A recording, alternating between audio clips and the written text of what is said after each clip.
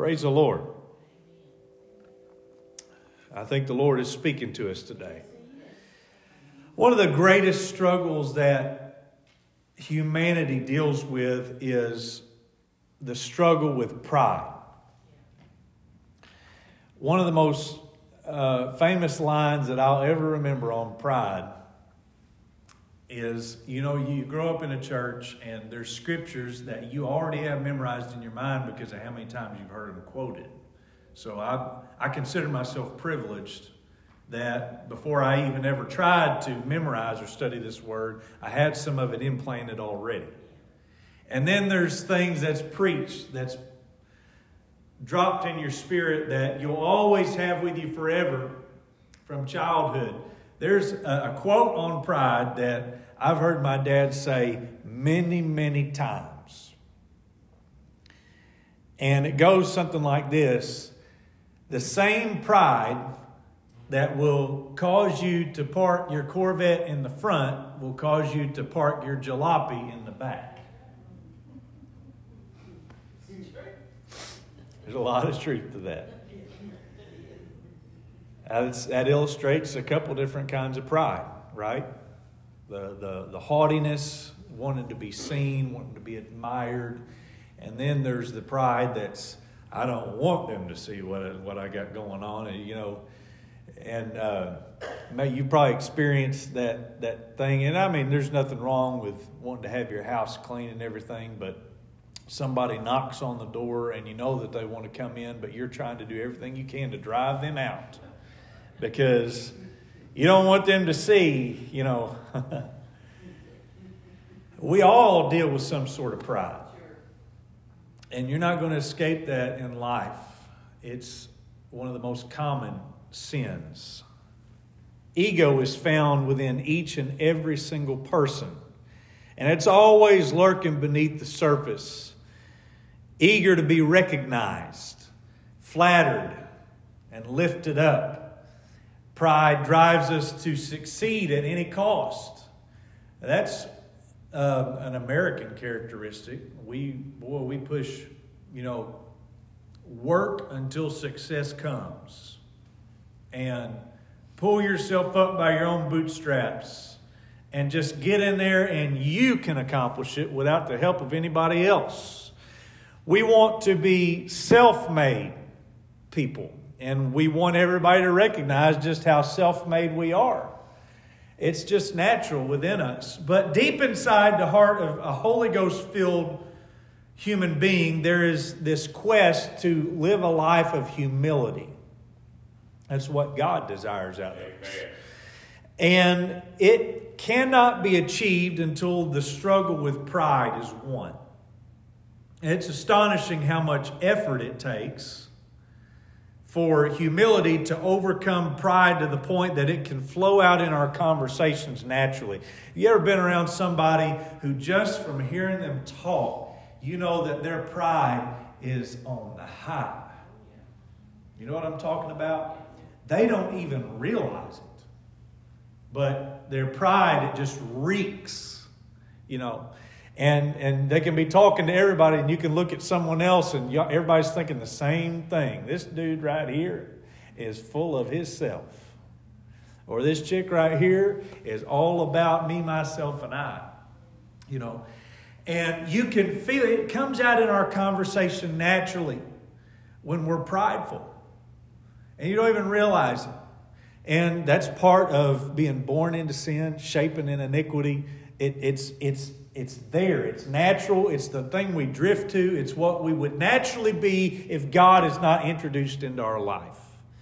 And it gives real meaning to that phrase that says, the spirit is willing, but the flesh is weak. Our flesh is weak. And the Bible says that we have to crucify the flesh. And that's something that's not a one-time event. There's times you have to, there's been times that I have had to drag my flesh down to an altar and nail it down on that altar. And every once in a while, it does us a lot of good to do that. Get that pride out. Get it gone. Sometimes it takes a breakthrough in worship to get that pride out and behind you. Amen. Many times throughout the Old Testament, God's people found themselves at war with heathen nations. And they, most of the time they thought that they were just being persecuted or there was no reason for it. But most often, each conflict that there was rooted in the pride that had worked its way into God's people, into their hearts, into their lives. They had become prideful because of the blessings that God had been pouring out on them. And they thought they didn't need anybody or anything, and they began to forget about God and the fact that He had brought them there, and pride seeped into their heart. This cycle repeated itself over and over and over again. God would bless, the people would become proud of the blessing. The pride would lead to worldliness. God would bring an enemy army to do battle with them. And finally, His people would humble themselves and pray and return to a right relationship with God.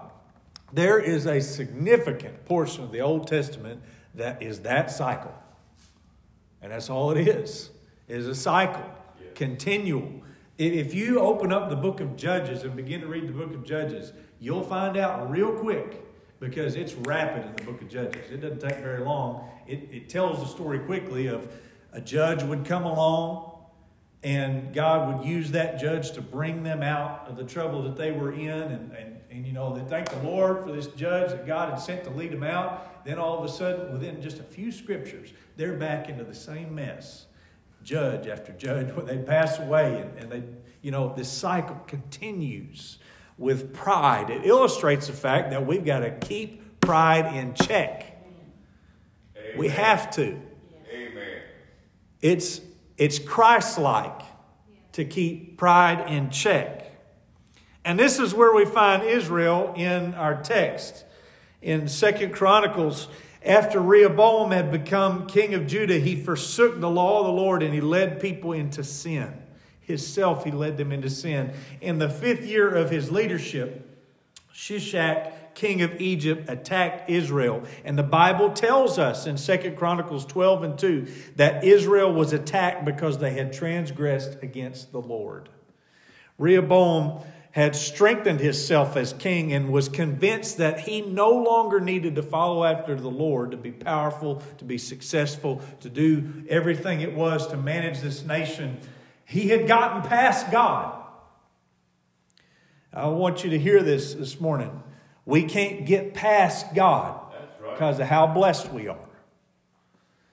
I've known people that they repented, received the Holy Ghost, is baptized, and all of a sudden things start working in a right direction. God begins to bless them. And over time, they forget about God and they've backed away from Him because they think they've got all that they need. But they don't understand that everything we have is propped up by a God that has blessed us. Yes.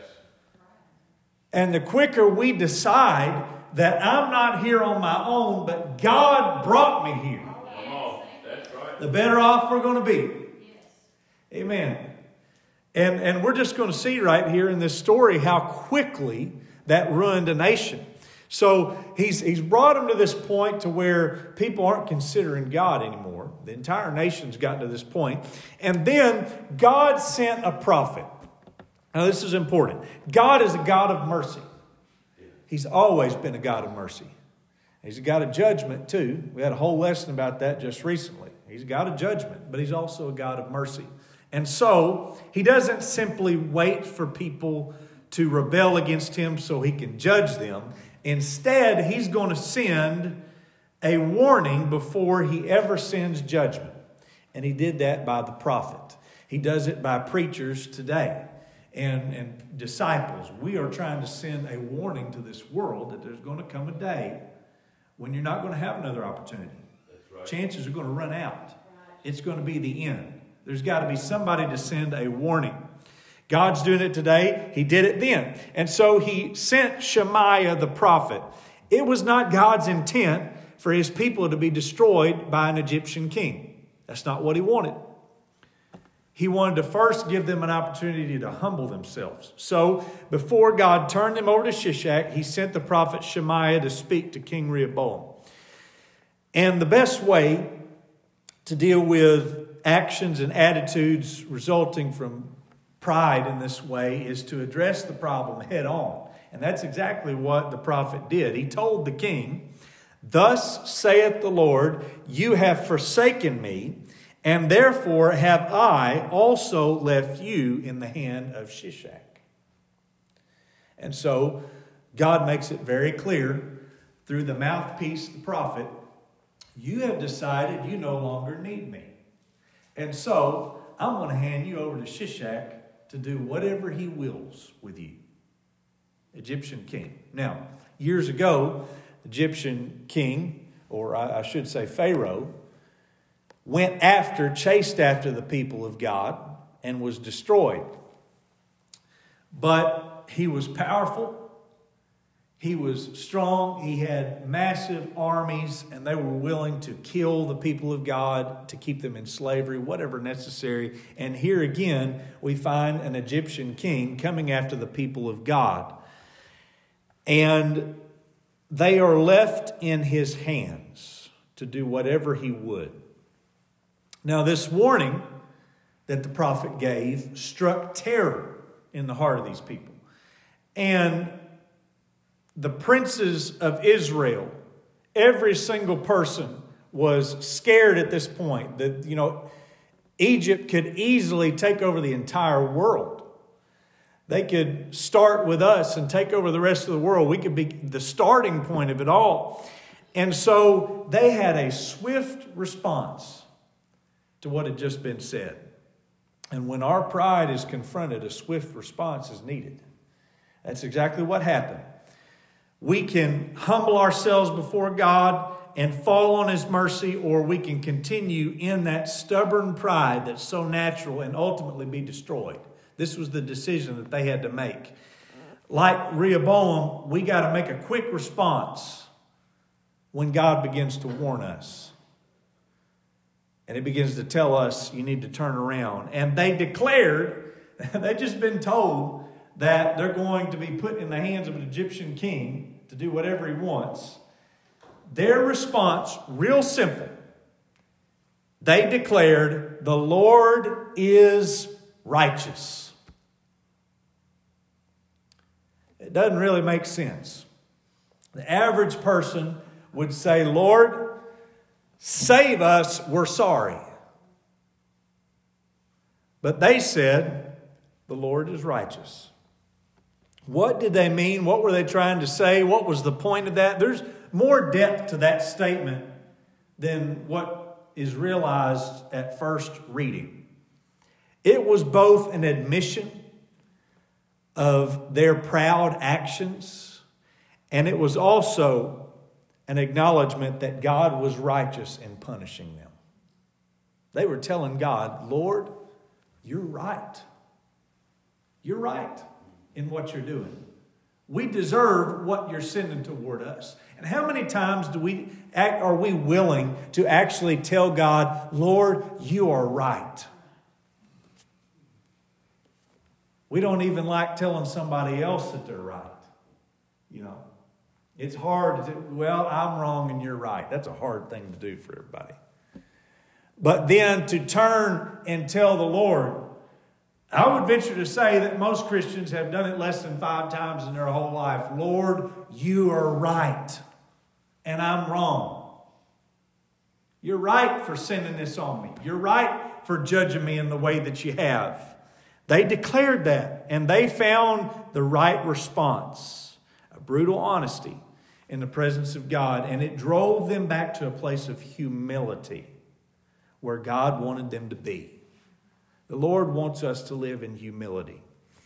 And that's where they were brought back to. The Lord told Shemaiah that because the people had humbled themselves, He would show mercy to them. He would not allow Shishak to completely destroy them. Instead, the Egyptian king would only be allowed to take the treasures of the house of the Lord and of the king's house. They would only be able to steal from them. Now, this is really amazing. I wasn't planning on stumbling across this when I was studying it, but I came across it anyway. I looked up this King Shishak. I don't know a whole lot about him, except that he rhymes with Meshach. But I got to studying about him, and there's a whole list of the places that this king and his armies raided. And it's printed on buildings in the Middle East. You can go and look at it. And there's murals of him, which aren't very detailed, obviously, but it's, you can tell by the writing. They'll say, well, that's obviously Shishak, and all the places his armies went and everything. And not once, it lists everything else that we read in the Bible that he did, so it's clear that our Bible's accurate. But not once does it mention that he raided the temple at all. And we know he did. Scripture says it. But I just wonder today if the Lord did not allow Shishak to even boast about it. He allowed him to raid the temple. But you're not going to get recognition for it because my people humbled themselves. I don't know if that's the absolute truth today. I can't tell you that for sure. But I know one thing. He doesn't report that he did it. He doesn't report that he did it. The Lord honors the people that will return back to him. Amen. Amen. Amen. If somebody, I don't care how far gone they are, Brother Lawrence, if somebody will repent, if they will turn around, amen. I know people, I've met people in ministry that have done things that you can't even imagine. You think of the worst thing you've ever heard of somebody doing.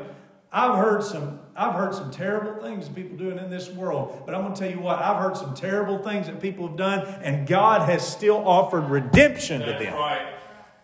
Because he loves the people that will turn back to him. Amen. Amen.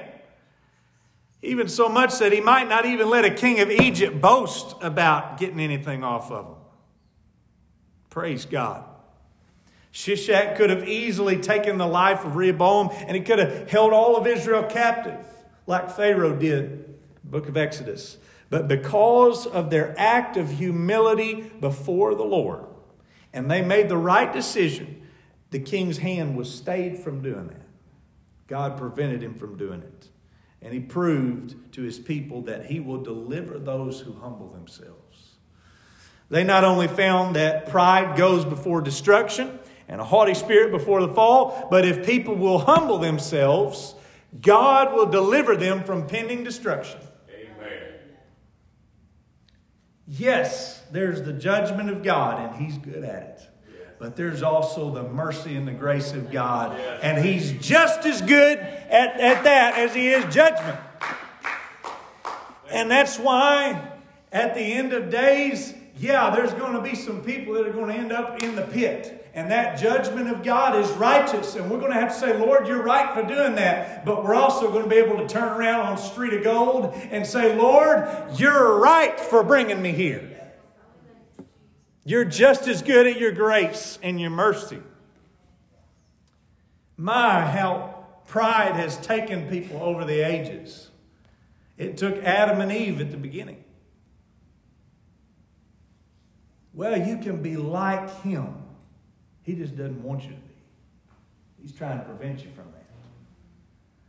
And so they lift themselves up. The Tower of Babel was all about pride. We want to get ourselves up to that place that God is at. What happened? They got dispersed. King Saul had a pride issue. He watched young David do the exploits that God did through him, and he was prideful about it. The Titanic was kind of a prideful thing. Brother Blake got into the Titanic really big when he was a lot younger, and he had like old replica newspapers and things about it. And there's newspapers that were floating around that said the ship that not even God could sink. That's right.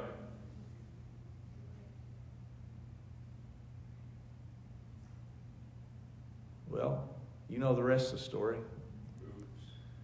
They messed up. And I'm not saying that God did it. I don't know if he did or not. But I am telling you there was some pride there. Yeah. For sure. There definitely was. Pride involves exalting oneself. And I have an interesting scripture for that today. 2 Corinthians chapter 10, verse 3. For though we walk in the flesh, we do not war according to the flesh. For the weapons of our warfare are not carnal, but mighty in God for pulling down strongholds, casting down arguments, and every high thing that exalts itself against the knowledge of God. We've got weapons of our warfare that we spiritually fight against things that exalt themselves against the knowledge of God.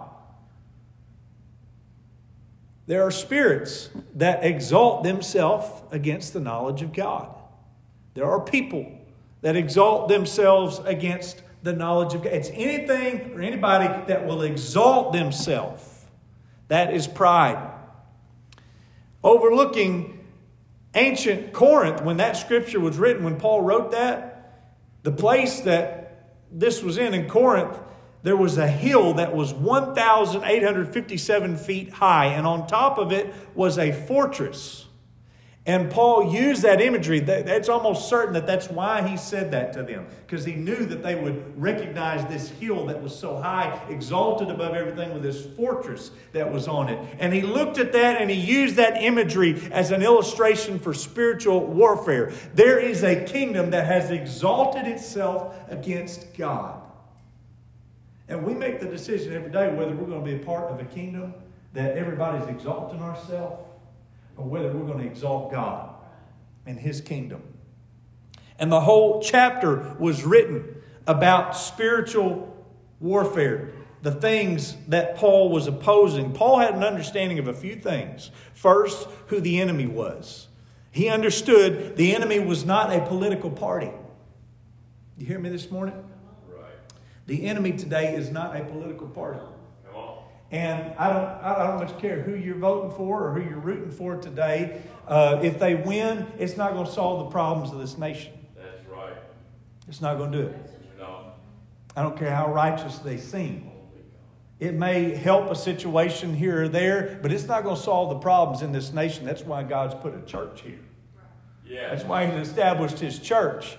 Understand who the enemy is today. It's not an opposing political party or a government. It is in the spiritual realm. Yes, amen. That we have a battle today. And he understood that. He also understood what his weapons were. Our weapons are not hands. Our weapons are not firearms. Our weapons are not words. Our weapons are prayer. Our weapons are the Holy Ghost. Our weapons are the gifts of the Spirit. Come on. That's how we fight our battles. Yes. Amen. And so there's a lot of people today who are caught up in the physical realm and thinking that the answer to all of these problems that they're seeing throughout the world is if I will just make this thing in the physical realm happen. It's not going to work. They're going to be disappointed because they don't have a spiritual vision that they're looking through. When the Holy Ghost comes on you and God begins to give you discernment of spirits, and God begins to show you that prayer does things. Right. That is what moves evil in the world. That is what casts out anything that exalts itself against the knowledge of God. Weapons of our warfare are not carnal. Amen. And so after all this, Abijah, the son of Rehoboam, the grandson of Solomon, ascended to the throne of Judah. And at the same time, Jeroboam, who was an evil king, was ruling over the northern kingdom of Israel. 2 Chronicles 13:2 lets us know that there was a war between God's nation and Jeroboam's nation. Abijah had assembled an army of 400,000 proven men, but Jeroboam had amassed an elite fighting force of 800,000 men. And so the people of God were outnumbered 2-1. You would think in military that they would not stand a chance. For every man that the kingdom of God had on the ground, the enemy had 2. And so it was, physically, it's understood it's a battle that's over. That's if you're looking at the physical. Right. And this is the problem a lot of people have today. They are too busy looking at their physical surroundings to take a focus on the spiritual surroundings. Amen. And so, before a sword was ever drawn or an arrow ever flew, Abijah stood on the edge of the battlefield and he called out to that evil kingdom that Jeroboam was running. And he reminded him that God had made a covenant giving the entire kingdom to David forever. He reminded him of prophecy that was given years ago. Abijah then told Jeroboam that he had rebelled against the Lord. Jeroboam had gathered children of Belial unto himself to give him ungodly counsel. He and his people were worshiping false idols of golden calves, and the priests had been dismissed and replaced by worldly priests. He had absolutely gone against God in every way. And after letting Jeroboam know just how far his pride had taken him away from God, Abijah declared this. 2 Chronicles 13:10. But as for us, the Lord is our God, and we have not forsaken him. He went on to say the priesthood was still doing service in the house of the Lord, and that God himself was with them as their captain. And how they approached this battle is so very important. They did not allow pride to make them think they could win.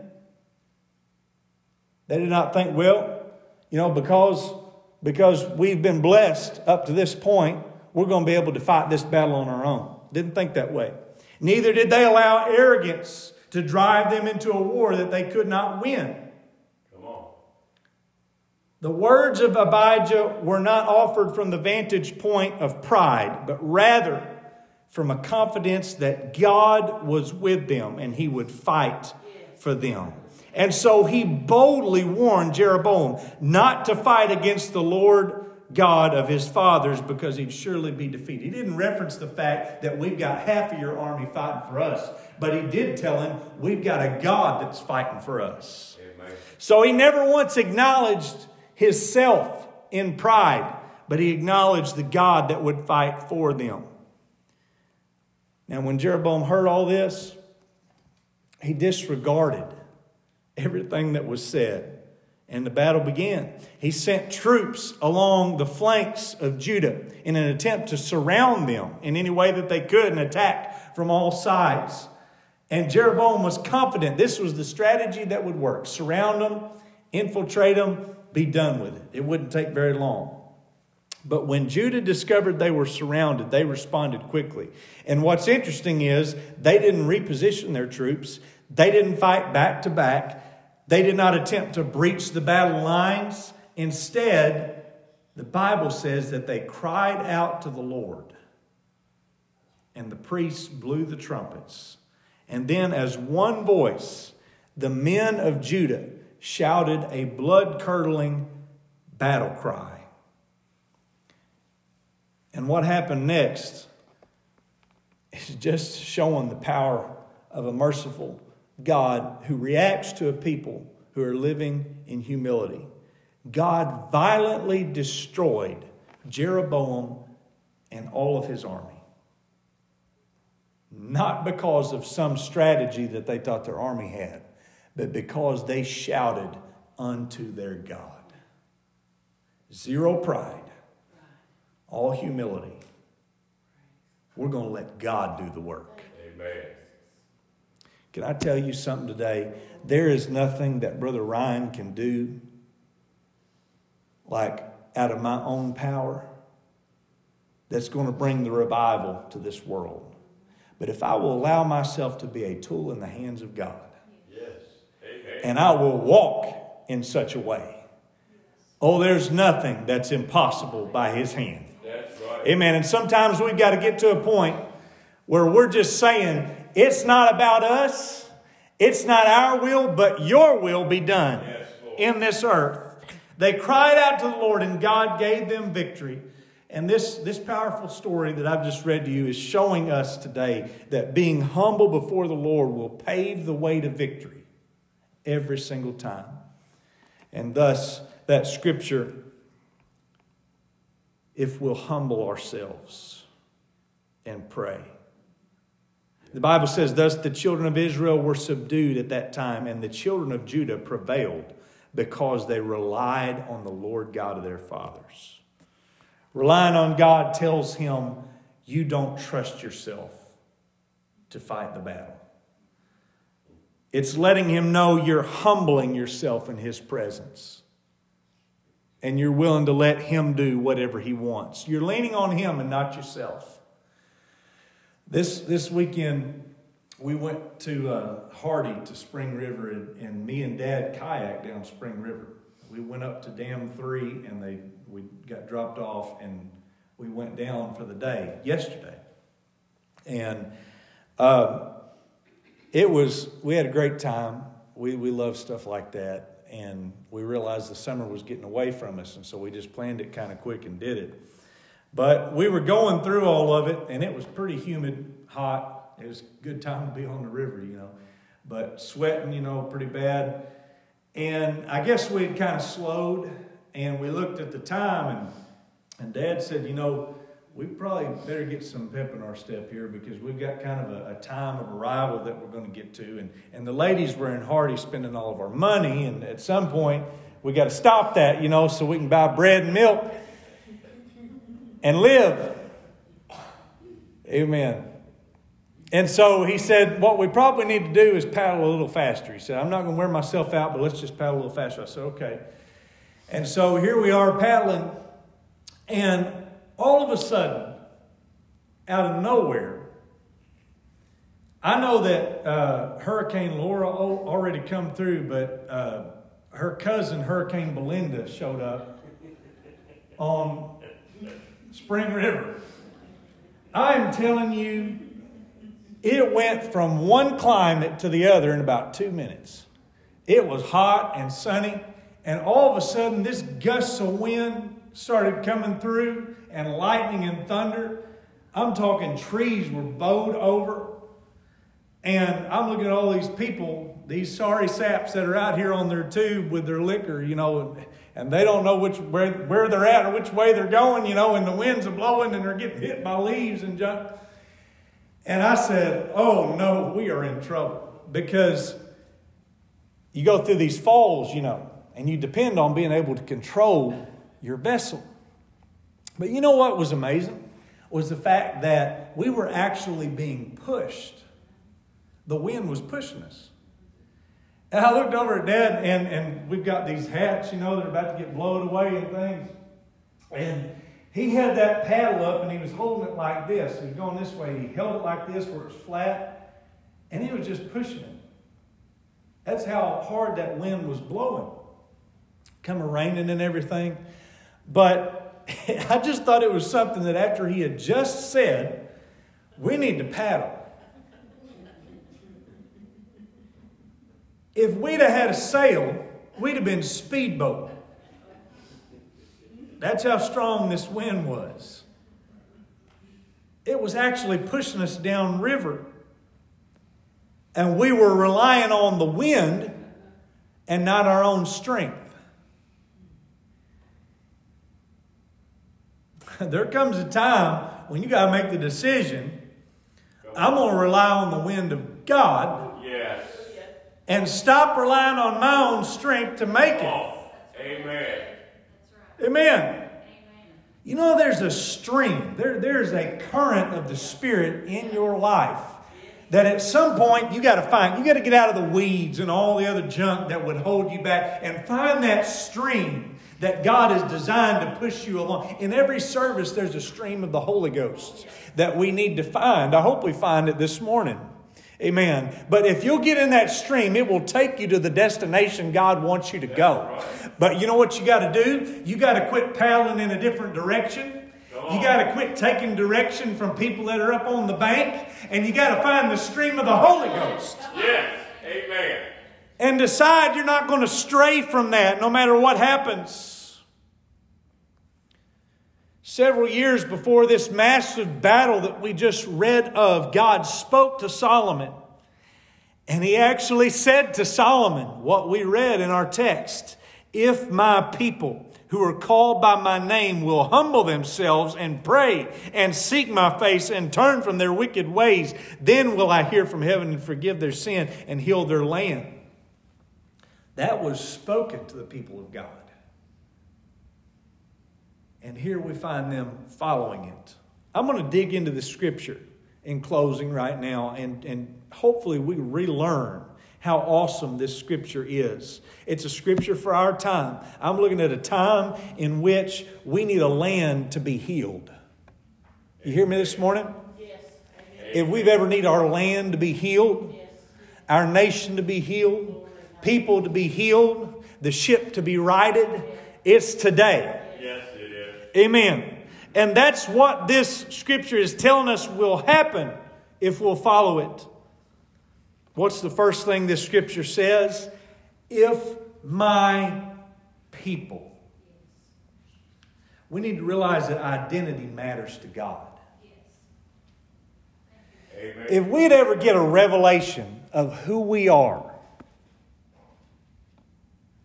as the people of God, I think it'd do wonders. I know you're a person. I'm not doubting that today. But we get a revelation of whose person we are. The people of God. It changes everything. Because he specifically says in this scripture, if my people, not just any people, but the blood-bought, Holy Ghost-filled people. That's what I would say for our time. Back then it was people who are serving Him.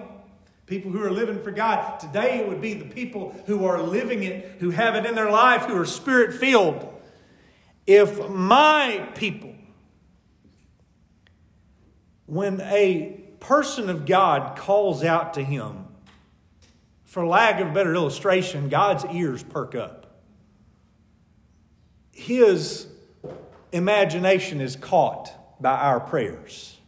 His attention is captured the moment we begin to talk to Him. And that's not a selfish thing. That's not something that's prideful today. It's just the fact that God loves to talk to His people. He loves it. That was His whole plan from the beginning of time.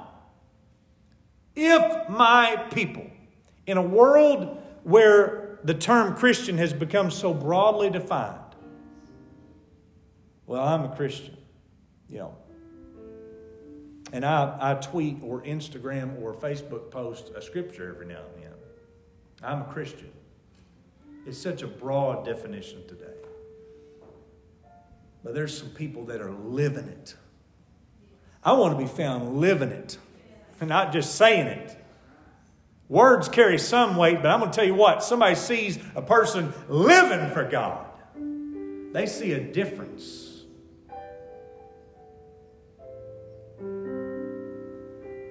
If my people, we need to be sure that we are truly His today by being born again and having His name applied to our lives, so that it's no longer just Emma Passmore, but it's Emma Passmore Jesus. Your royalty.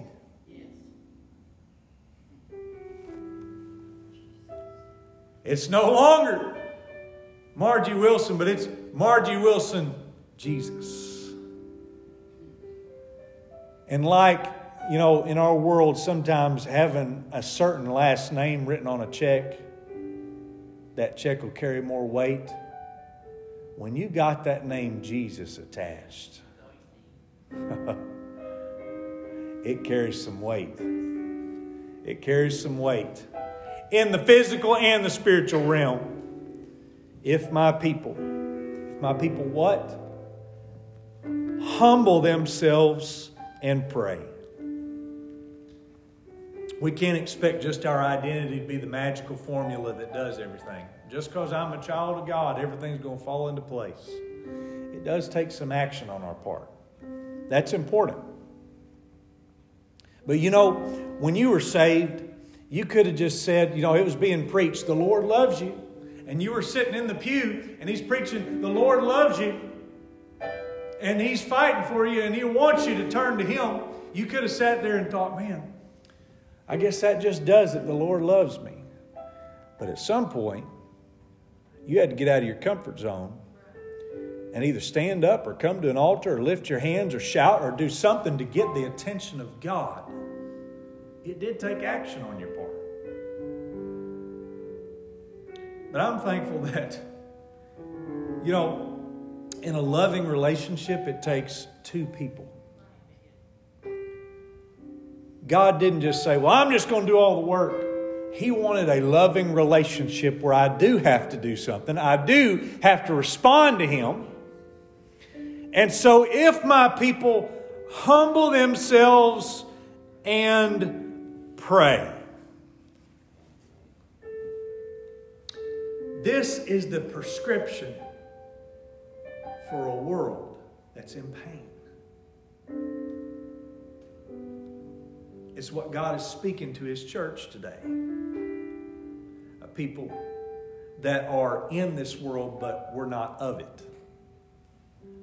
We have to be exposed to a lot of things that we don't want to be exposed to in this world. It's the nature of living in a sinful world.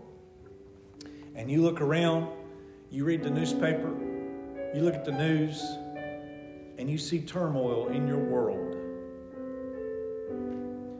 Can I say this morning, it's not time to get down and strung out and in depression and down and out about our world.